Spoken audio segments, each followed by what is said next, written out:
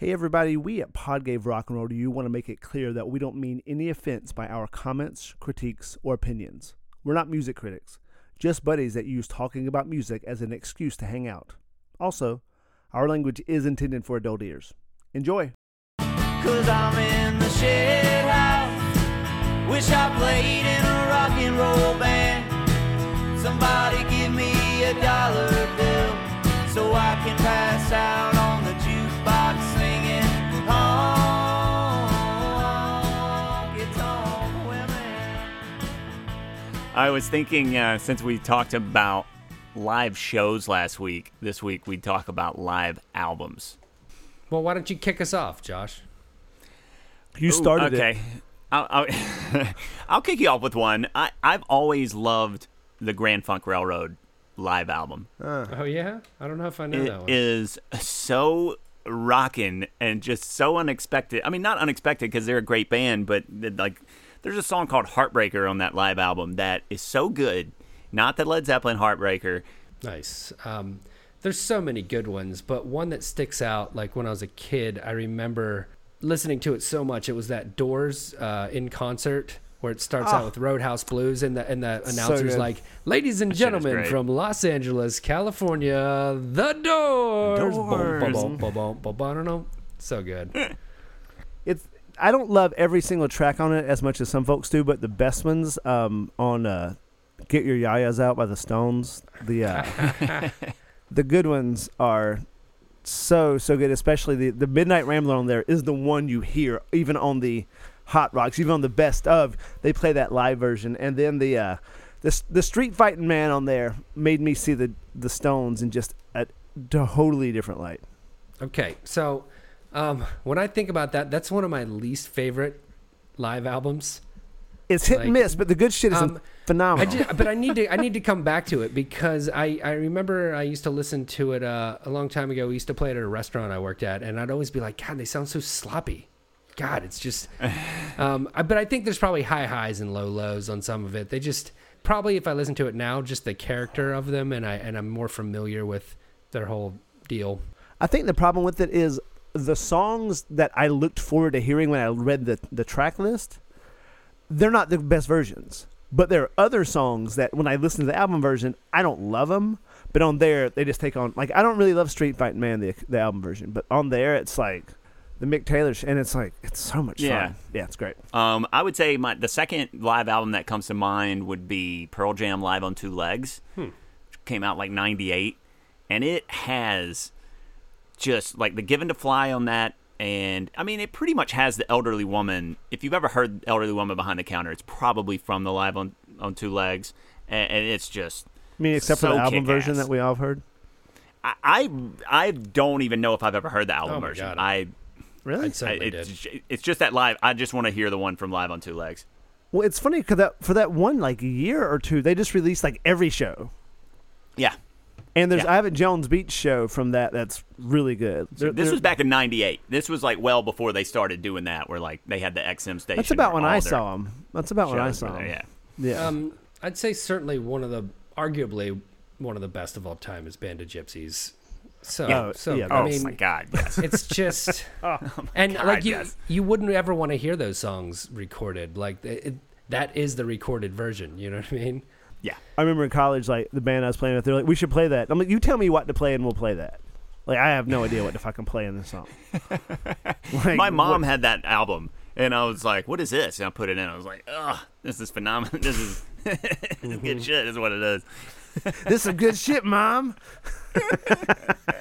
Yeah, exactly. I've always loved Jimmy, but I remember at a college party one time, someone put this on, just turned it all the way up, and everyone just started dancing. And, like, since then, I think New Year's, a couple years ago, I planned it out to put the record on right at midnight. I was like, I'm going to recreate that moment.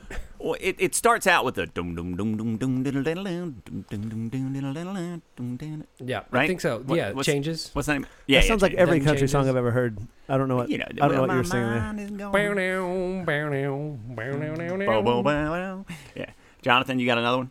No. You're just sticking with yayas. Is there another one? No.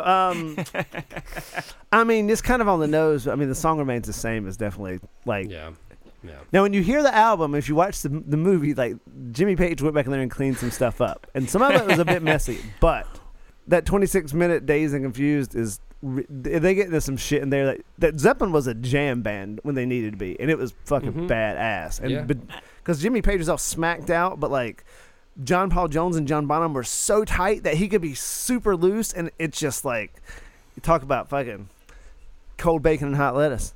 They do that shit on Communication Breakdown as well. But does BBC Sessions qualify as a live album? Sure. Live. Yeah. Because I would rather hear that than any other. Well, the best songs of that are better than the best songs on. But I think Song of Main Thing has that Traveling Riverside Blues on there is maybe the best live rock and roll. Full stop. It's so doesn't good. Make any sense how good it is. Josh, is the BBC the one you always tell the story about where you're driving through the Delta?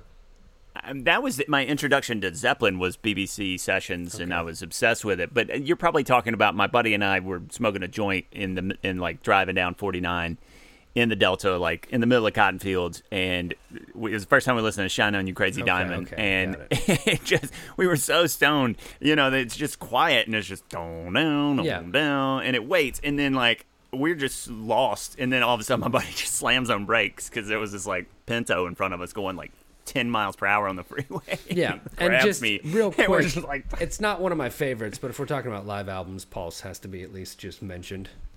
Yeah, I mean, it's definitely cool. And it was so Pulse. cool. Just back in the day, that CD that had the little like LED light that pulsed. It was like, in freshman year in college, Pulse was playing a lot in our dorm room. Mine too. So let's each list one more. I would say, Neil, you'll take Pulse as your last one. No, done. I don't like. That was just an honorable mention. My last one is Russ Never Sleeps.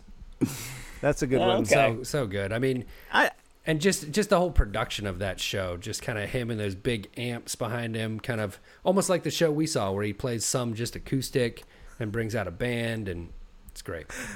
I can't say just one, so I'm going to say two real quick. Either Babylon by Bus, the Marley shit, which is incredible, and Waylon Live. Waylon Jennings Live. Waylon Live is outstanding. He is shit-faced at some points in that show. And you can see a video of that, and he's just... But it's funny, man. You want to hear a wild audience? The country audiences in the 70s, man, like they were there to party. It was so rambunctious, so much fun. Absolutely. I would say, just real quick, before I list my last one, Neil, I would prefer Neil Young Unplugged over Russ Never Sleeps, honestly. But sure, they're different. Neither here nor there. I would say my last one is easy one. It's Fillmore East, Almonds. Yeah, Love listening to that anytime. Just every song on that album is fantastic. It's so good. And one more, I can't believe I didn't write it down because I thought it would be brought up for sure. Is Folsom. Yeah, I had that in my mind, but it seems like But here's the thing about Folsom. I have the record, and like all the way through, not every song is great. There's a lot of him talking, and like I would say, like if you're looking for like an old musician who like did a live record, somebody is B.B. King in the Cook County Jail is fucking lights out. There's another B.B. King live album too. Oh, Willie and Family Live is real good. Willie Nelson, like if you don't have that or haven't heard that, like go get it. It's probably my favorite Willie Nelson album. Cool. Well, Merle saw him. Was it at Folsom or San Quentin? That's right. Merle was in the audience. And on that note, you are listening to Podcast Rock and Roll to you. And apropos of nothing we've been discussing before, this week we will be talking about the Mamas and the Papas, or the Five Royales, originally dedicated to the one I love.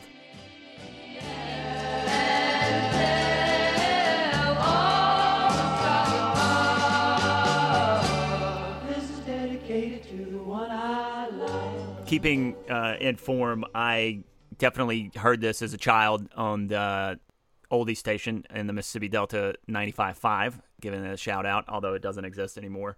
But it's been like this song. I've always known it, but it really has just come back into my consciousness through various like TV shows and movies I've watched in the last like 10 years. I want to say. I know it was in an episode of Schitt's Creek.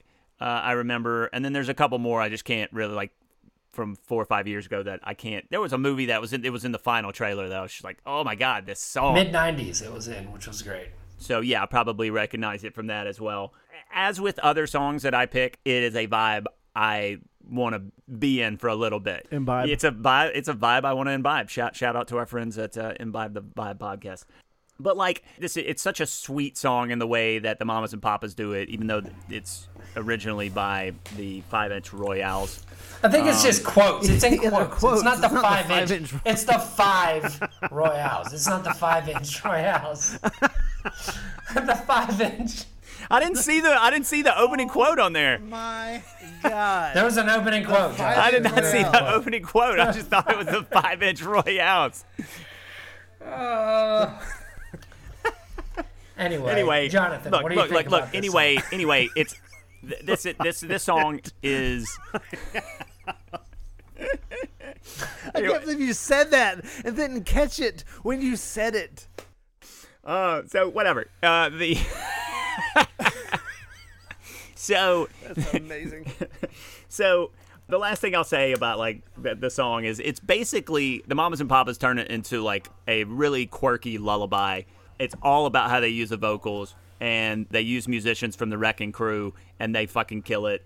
And it's a short and sweet, great little tune. I mean, to me, I've kind of this song's always been in my consciousness as long as I can remember, just because I love that era. Watched a lot of documentaries about it, different music things, and they inevitably come up. It's a great song. I think it's a good song. The performance is incredible, and to me, this song just one of those things that just automatically defines the '60s. It's almost like Forrest Gumpy. I mean, it's not in Forrest Gump, but it's that kind of thing. It's Gumpy. And, yeah, it's got a little gump in it, and but it's just fantastic. It's just an amazing sound. I think it's a good song, but the overall sound is incredible. Yeah. Yeah, I think how can you not love this rendition? Like it's definitely the definitive version. I mean, we'll get into the other versions. I think after listening to it, there's some different opinions. I think it's similar to Whiter Shade of Pale. Like I feel like it was almost nostalgic as soon as it was recorded. It has that vibe to it, almost like it almost has the sound of like Moon River or something like that. Like it's very mystical. It puts you in a good place. And I think hands down, it's the best song about long distance relationships.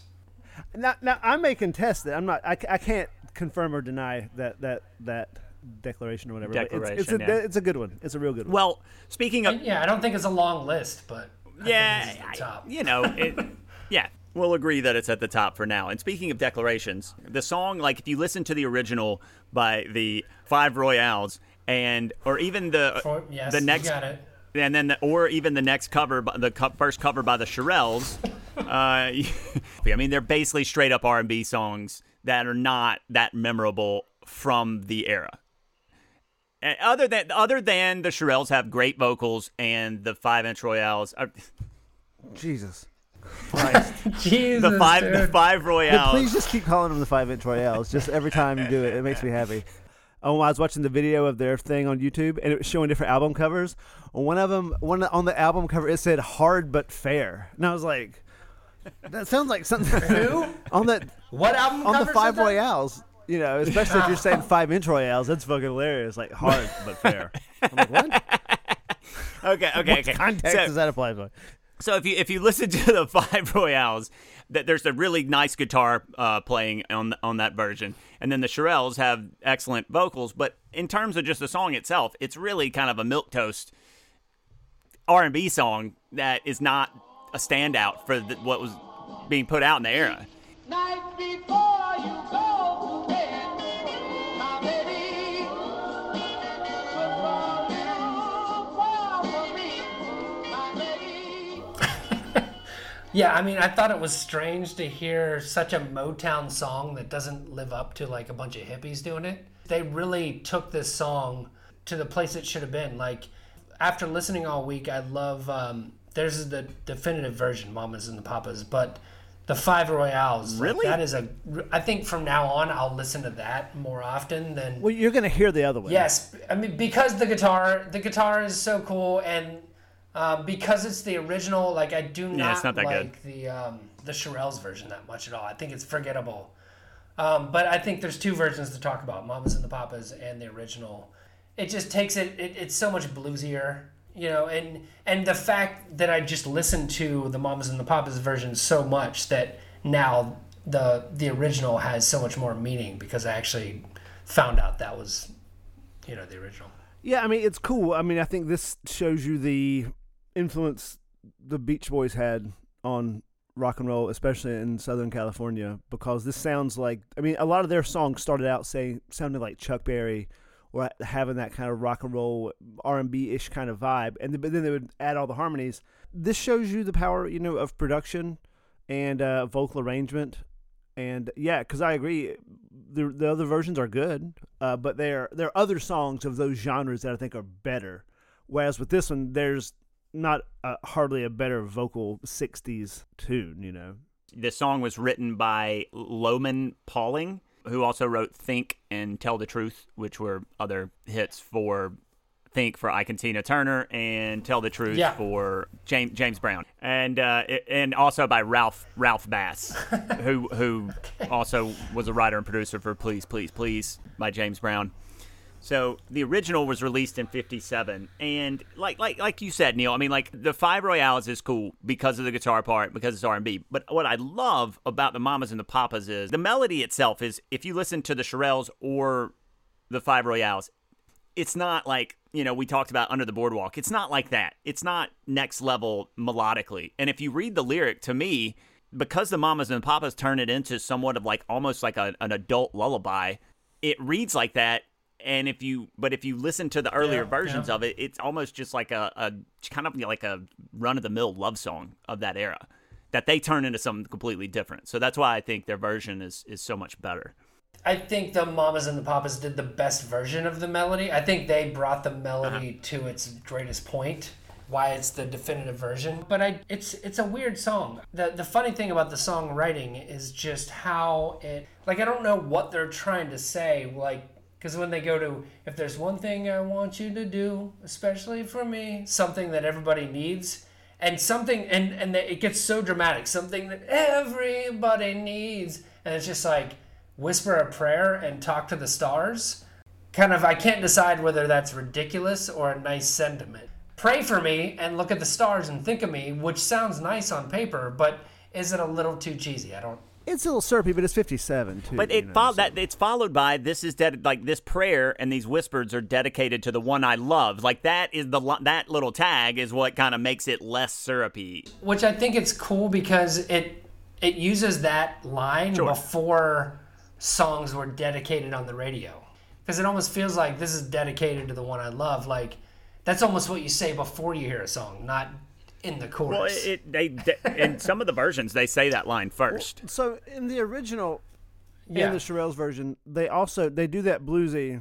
This is dedicated. They made that opening statement. It's almost like a fanfare. It's almost like a book. Yeah, exactly. But then what they don't do that the Mamas and Papas do is they don't, like you were saying, Josh, they don't lean into that melody as hard, because actually the guitar, as cool as it is, it's kind of interrupting the attention of the melody.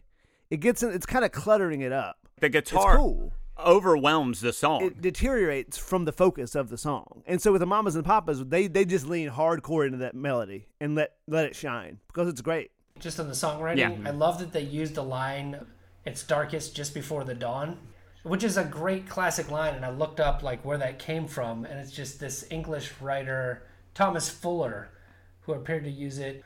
It has a long title. I don't know. In 1650, he used this and says, "It is always darkest just before the dawneth." It's a great line to pluck and put into your song, Cool. For sure. And Churchill basically used this one as well. And the darkest hour is just before the dawn, which is what they're saying in this. Yeah. In this version. So yeah, I mean, my favorite part of the lyric is I actually like that each night before you go to bed to this dedicated for the one I love. I think it's super sweet if you're thinking about it in terms of a lullaby, which in my mind it is. I mean, I don't think any of the lines in and of themselves, apart from the melody, are especially amazing, but in terms of the context of the song, my favorite part on the Mamas and Papas version is when they're doing the kind of high falsetto-y, love can never be exactly like we want it to be, and then it goes into the minory, I could be satisfied knowing. They really get a lot of cool contrast in there between the high major falsetto-y and the belty minory.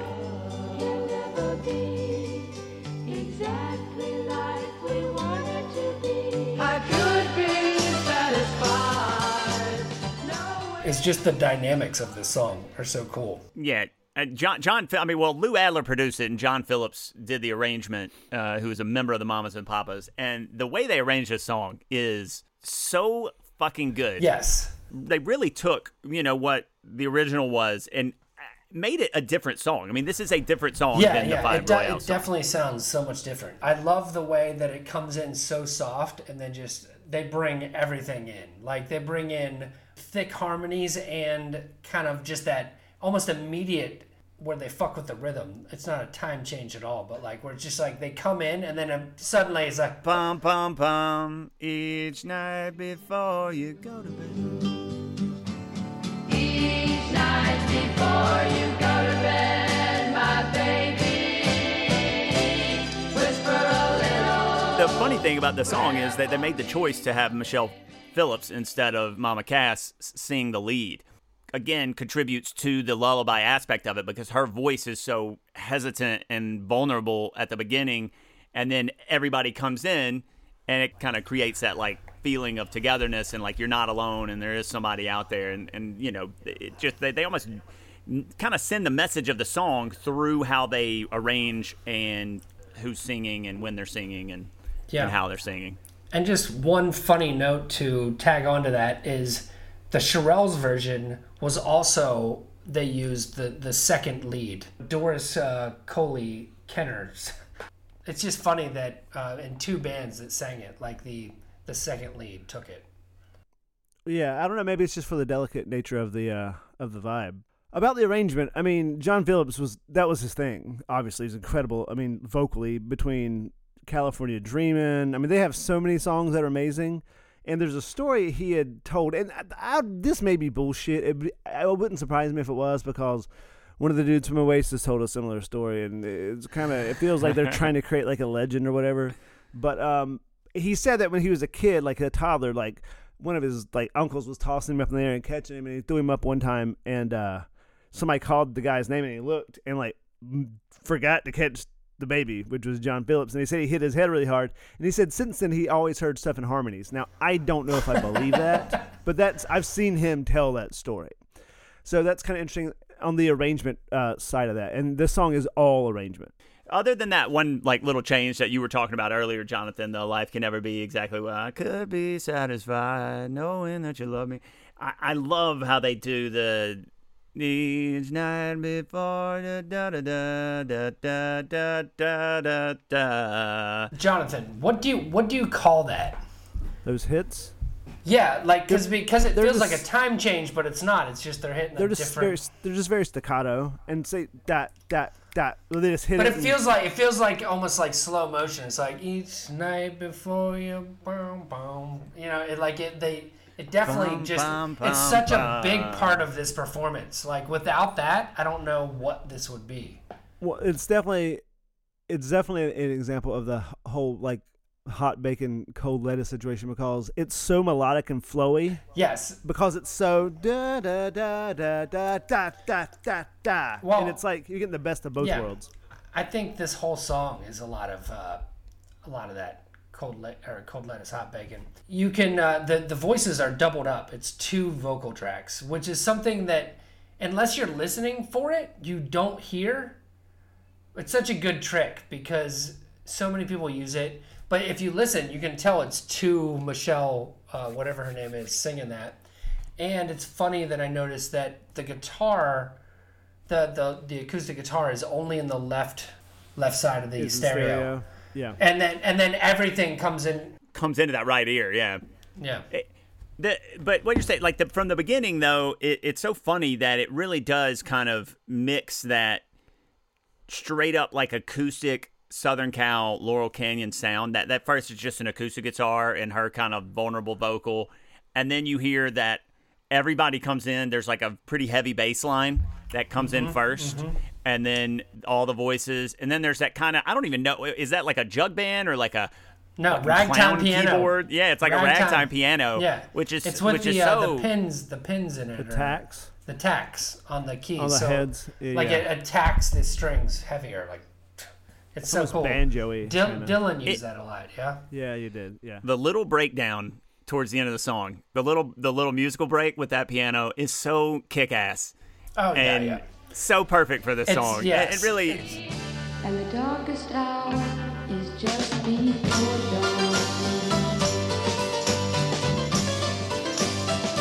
That and those little staccato hits are kind of make the song musically. Well, it's cool to have For that me.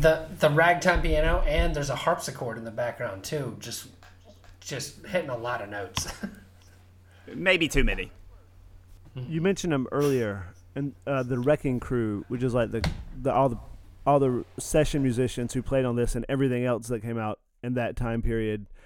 Just like the best musicians you're ever going to find, there's a really cool documentary on them, either on Netflix or Amazon Prime. And like these are the guys that played on the Byrds, and they played on the Beach Boys, and they just played on everything. And they probably did this song in 1 or 2 takes because they're just probably the best pop musicians ever. I mean, those guys and like the Funk Brothers at Motown and stuff, and then some of the session guys at Stax. But like we're talking like for folks who don't know, obviously there are a lot of famous folks who are very talented musicians, and they usually push something forward to do something new. But in terms of just technicians to get in there and be, there's nobody better than people like this in terms of just sheer ability to play music.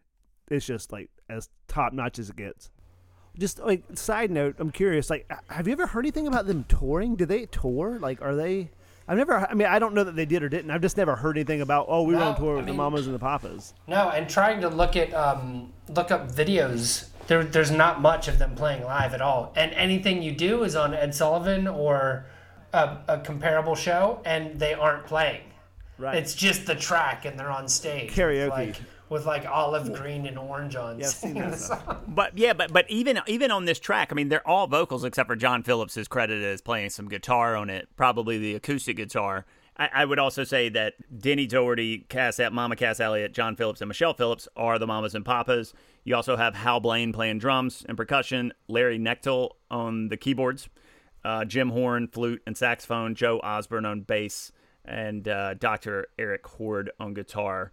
Gary Coleman does some stuff, and P.F. Sloan as well. Just to round Gary out. Coleman. Well, to that point, I must say that talk about it must have been a brain trust to put it together, but this was the opener on their album Deliver, which is it's a great album opener. You know what I mean? Because it starts soft.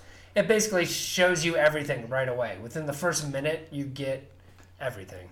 It's by far the best song on the album. And they also do 2 or 3 other covers of R&B songs. They do a My Girl and Twist and Yeah, Shout. it's not And this good. song is so much better than those other But attempts is at this song covering better those songs. than fucking Everyone's Getting Fat, Set Mama Cass?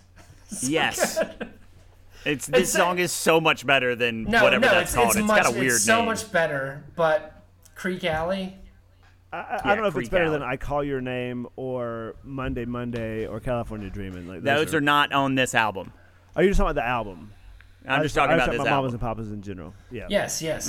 Monday is great. It's it's another one of those songs that speaks to like the nostalgia. It's like it just sounds like Yeah. AM It's radio. But at in the the time, this was a 60s. newer sound. I mean, maybe other than Oh, like yeah, the Beach of Boys, but course. even then, it was a little different than the Beach Boys because you had 2 female vocalists.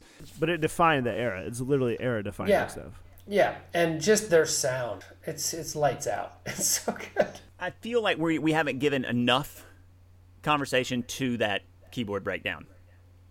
And going into that into that outro of the Dedicateds when they just stop and it's like, whisper a little prayer for me, my baby, and tell all the stars above, and then everything just fades. This dedicated to the one I love, and whoever sings that little line, and then they all kind of have their turn with the this dedicated.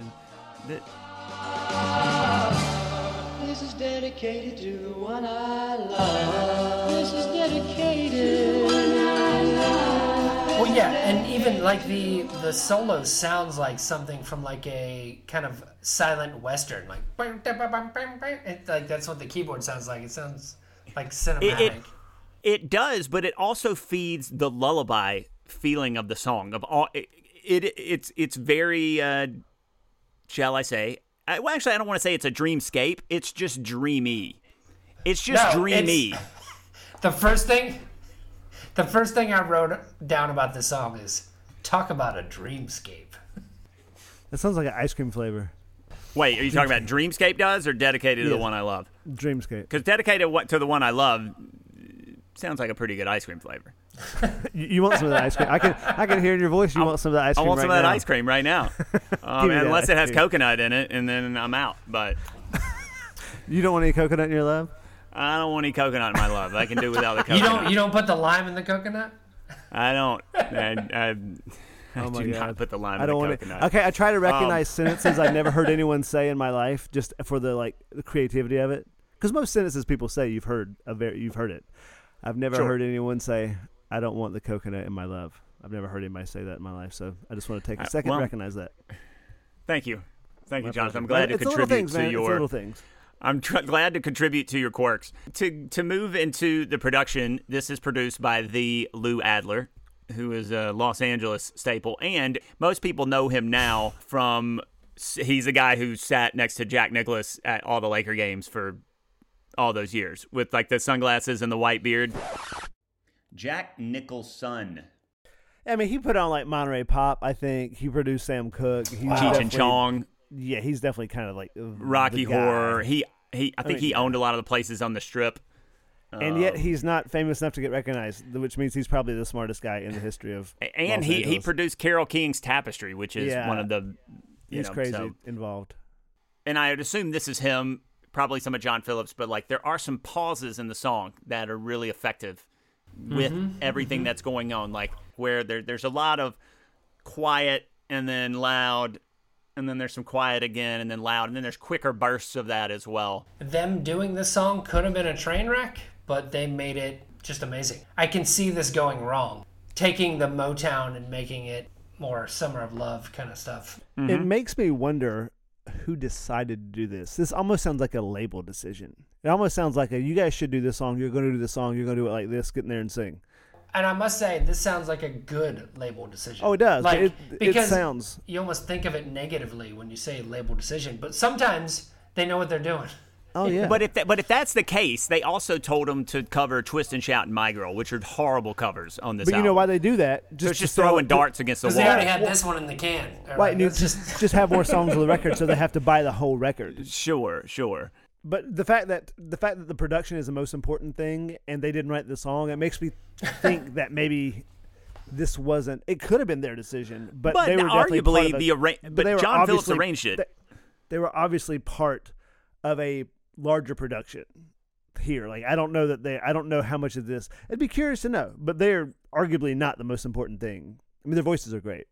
But the one thing I would say would argue against that, which I'm not saying you're wrong. I'm just saying, And I'm not that, sure either. Right. That John Phillips arranged this song in such an excellent way. The production may not be the most. His arrangement may be the most important part of the song. And if that's the true. case, he No, may that's have just true. heard this song and been like, I really like this song that's been released twice and like charted in the top 100 both times. I think I could do something different with it. So That's the possible. My Yeah, Girl that's and very possible. the My Girl and Twist and Shout, which you can't really do much different with because they're just amazing songs. That sounds more like a label thing to me of like, hey, put these out there so, people want to hear your version of My Girl Could or be. whatever. Nobody knew this song. Because the arrangement is big. Yeah, but those, the same production did not go into those songs as this. Well, those Well, so songs, it's as hard we to mess with a song that's so good. It's hard to mess with a song Yeah. that's so iconic. Because, Yeah, like, yeah. Well, I guess they heard this one. They're like, and heard some things that they could right. turn up. Yeah, and actually, even against that, I And, imagine. No, it's just the dynamics. Like if those Motown, if the 5-inch Royales or the Shirelles would have done this with the same dynamics, it would have Yeah. been so badass. It would have been amazing. like that guitar playing on this. I don't know if it'd work. It No, worked. you It don't. worked. You don't. The guitar playing gets in the way of the melody. That's the part Yeah. that clutters it up. Come on. That's why we don't like it as much. What were they on Atlantic? What label were they on? They- I do not know. This was released on Dunhill, which I know it's a cigarette brand. Nice. Yeah, I don't know. It's possible, but you're right. It may be the arrangement, may be the thing. But the thing is, I don't think they could play this song without the Wrecking Crew behind them. Like, I don't think they're Oh, no. capable of playing this song on their own, which makes Well, me wonder. and like I said, I couldn't find a video where they I could not imagine them pulling this off live. So speaking of playing it, hearing it, as we get into the vibe time of this podcast. I'm still not comfortable. I'm still not comfortable with that name. I'll just be clear about that. So Jonathan, when do you want to hear this song? I mean, honestly, I think that's why this song's so good. It doesn't even really matter when I hear it. It's just going to make it cool because it's such a cool song. I mean, I could be washing dishes and be happier that the song is on, or I could be, I mean, really, it makes any moment better. It's a tough song to just put on at any time. I think the best time is when you're on a road trip with your lady and you just bust this out like she gives you the phone, like, play something. Oh, that's nice. I like both of those. I mean, I was thinking more of like, because it has such a Southern California sound of on the beach, but not like a crowded beach.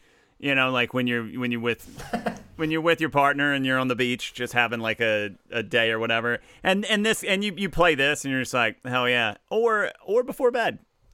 Keeping with the lullaby. It's very lullaby. I love you. You're so lullaby focused here. I dig it. Like, what's the most lullaby? Is it just the phrasing of it? I got the eye on that lullaby prize tonight, buddy. I don't like anything about what you just said. Well, it's talking about bed and going to sleep and praying before you go to sleep. So you know what I mean? You know what it makes me think of? That's why I was curious about if they toured or not. Because it sounds like a musician on the road thinking about someone back home. Yes. Oh, I think that's kind of what it is. I mean, but I don't know if they ever toured. So I don't know if it's it's not they didn't thing. Write it. So I don't think they're as well known now as they were even 20 years ago. Though I think they're one of those bands that is falling further and further into the dustbin of history. The dustbin. As we slide under the influence. Jonathan, I mean, we've already talked about the Beach Boys and Motown. I got you. It's somebody who's of the same era who, honestly, I might like the song I'm about to name more than this one. And it's of the same ilk, of the same era. Never My Love by The Association. Ooh. Is a ridiculously good song. That's that. It's a great call. Never My Love. And the harmonies are incredible. And the electric piano. Well, because it's a cover, it's tough to dive too much into the influence. But I think this is just a great example of just the evolution of folk music into just a bunch of hippies doing Motown produced very well. For sure. It was a very good call. I'm just going to clap back at that because this is not Motown. This is just 50s R&B that they're taking and making it better. Another song that just the harmonizing reminds me of is Helplessly Hoping a little bit. And then something even more recent would be something like The Head and the Heart or Edward Sharpe and the Magnetic Zeros. Just in terms of, not necessarily, I don't really have a song comp, but just in terms of... That's a reach. It's a reach, but it's just... No, I get it. It's a reach, but just something more recent that resembles just this. so heartfelt. Like if you took all the worst parts... It's more the sentiment of that band than the sound. For sure. But it's a decent comp. It's the closest. Yeah. And so, I mean, I know we've been under the covers this whole time. We've been dipping and diving. We've been exploring ourselves under the covers this entire time, but we've been exploring we've been exploring 5 inches of love this entire time under the covers. 5 inches of royalty. Royalty. But there were other covers after the ones we've discussed. Hard Times at the 5-inch Royale. That's what it is right there. All right. What do you guys got for covers? I mean, this is a cover. Yeah. So I mean, there's Linda Ronstadt.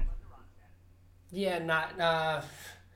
It's too cute. It doesn't have the swag or the cool musical touches. Exactly. Yeah. The vocals are good though. And Wilson Phillips? No, nothing. No. Absolutely not. Real quick, Leon Bridges did just not the full song, but did this at the 2015 Rock and Roll Hall of Fame induction of the Shirelles, I believe. No, he did it at the Hall of Fame induction of the 5 Royales. Oh. So Wilson Phillips, that's John their kids, and Michelle Phillips, right? Just to be clear, just to tie that in. I'm not sure if we were. Someday somebody's gonna turn around and make you wanna say goodbye. Oh my God. Julian, baby, gonna make me turn around and say, Next don't you know? week on Don't you know? Pod Game Things will Rock. change. Things will go Johnny's way. Oh, you wait. If you hold on one more day. All right, sorry, go. I've never been so impressed and depressed at the same time. There's a version by the Temperies. It's too much. It's too much. Just over the top. It's over the top. Hey, why would you record this song now? It's ridiculous. It's like, I'm going to make Raiders of the Lost Ark. No, this was from the Temperies did it in the 70s. So it was kind of like. Even then, it's just like, this song's done. Like, it's just, this is now, it's like trying to do My Girl. But it was probably like Gloria Jones redoing her this Tainted Love in the 70s. Just like, let's do it. Yeah, Let's except do that song it. wasn't Like, big. Once it's perfected, Sure, you don't sure. mess with it anymore. So Johnny does the shoe fit. Yeah, I mean, it's just great. I mean, it fits. It's just a great song. It fits like some old '60s boots or some sandals or something. I think it fits like a chukka boot. Like a. You guys in the boots.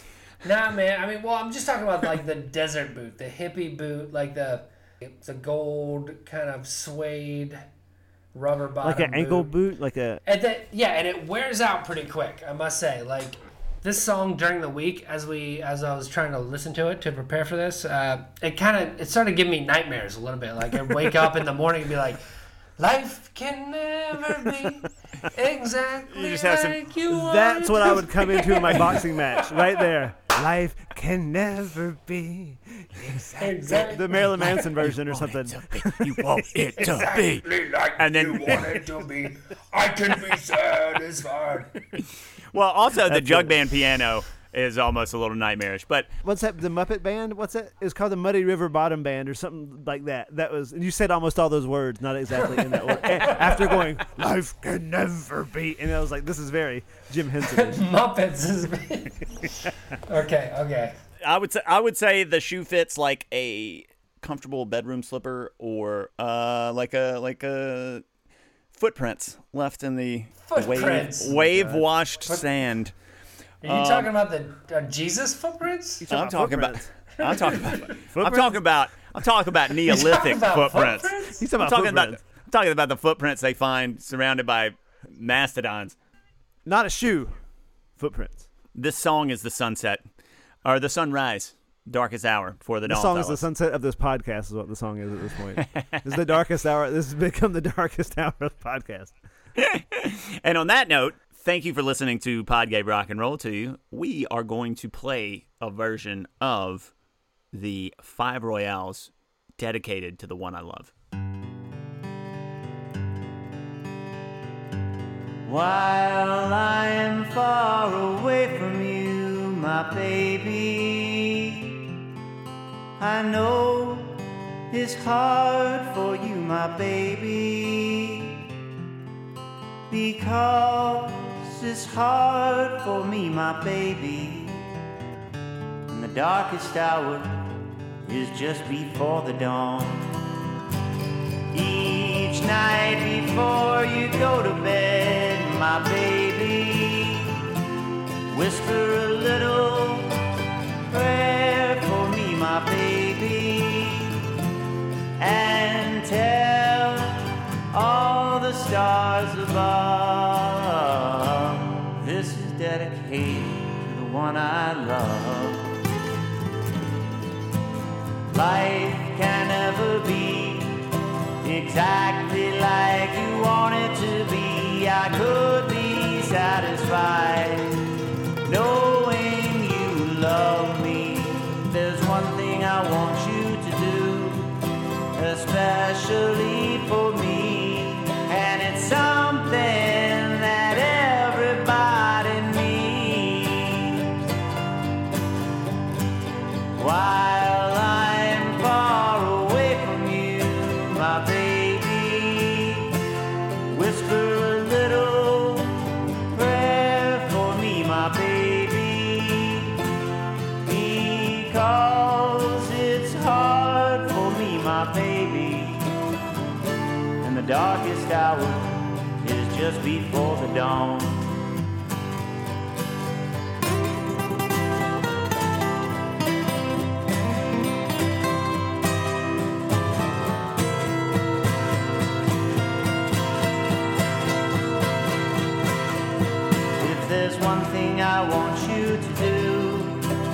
especially for me, and it's something that everybody needs.